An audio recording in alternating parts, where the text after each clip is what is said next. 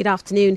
A 16-year-old girl has been fatally shot during suspected gang violence in Hanover Park. Police spokesperson Sinati Joni says no arrests have been made. The suspects allegedly fired several shots amongst blocks of flats in the area, hitting the girl. Police say they're following up on various leads. Police have arrested 2 suspects following a tip-off on seized dried abalone worth 2.8 million rand in Philippi.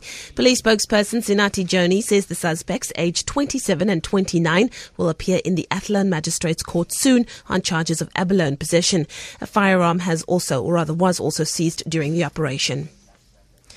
The state has argued that the Supreme Court of Appeal in Bloemfontein is duty-bound to confirm the murder conviction of Thandi Maqubela.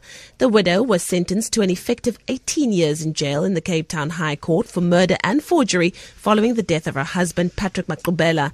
She's appealing her sentence and conviction. State prosecutor Bonnie Karigamwo argued that they have proven their case.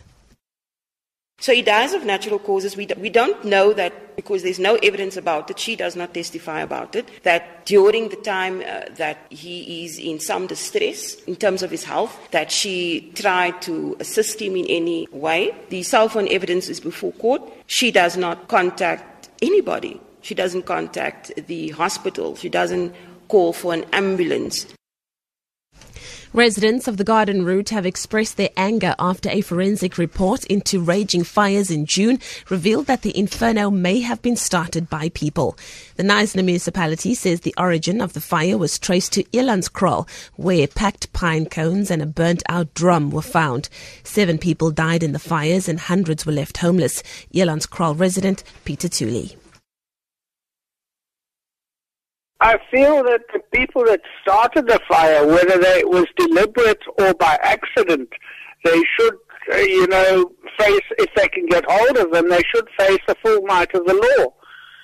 If you look at the destruction that it's caused by being careless or deliberately starting a fire, we don't know. But whether it's carelessness or not, they should be punished. And finally, the vetting of candidates for the SABC board will be done by an independent body called MEI.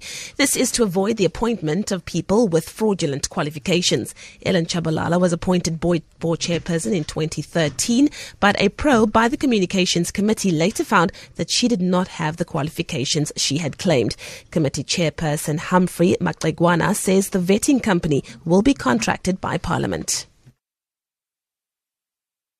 Once we finalize the shortlisting, immediately those people go for vetting, because we can't call people without checking their qualifications, but also without being vetted. For Good Hope FM News, I'm Leanne Williams.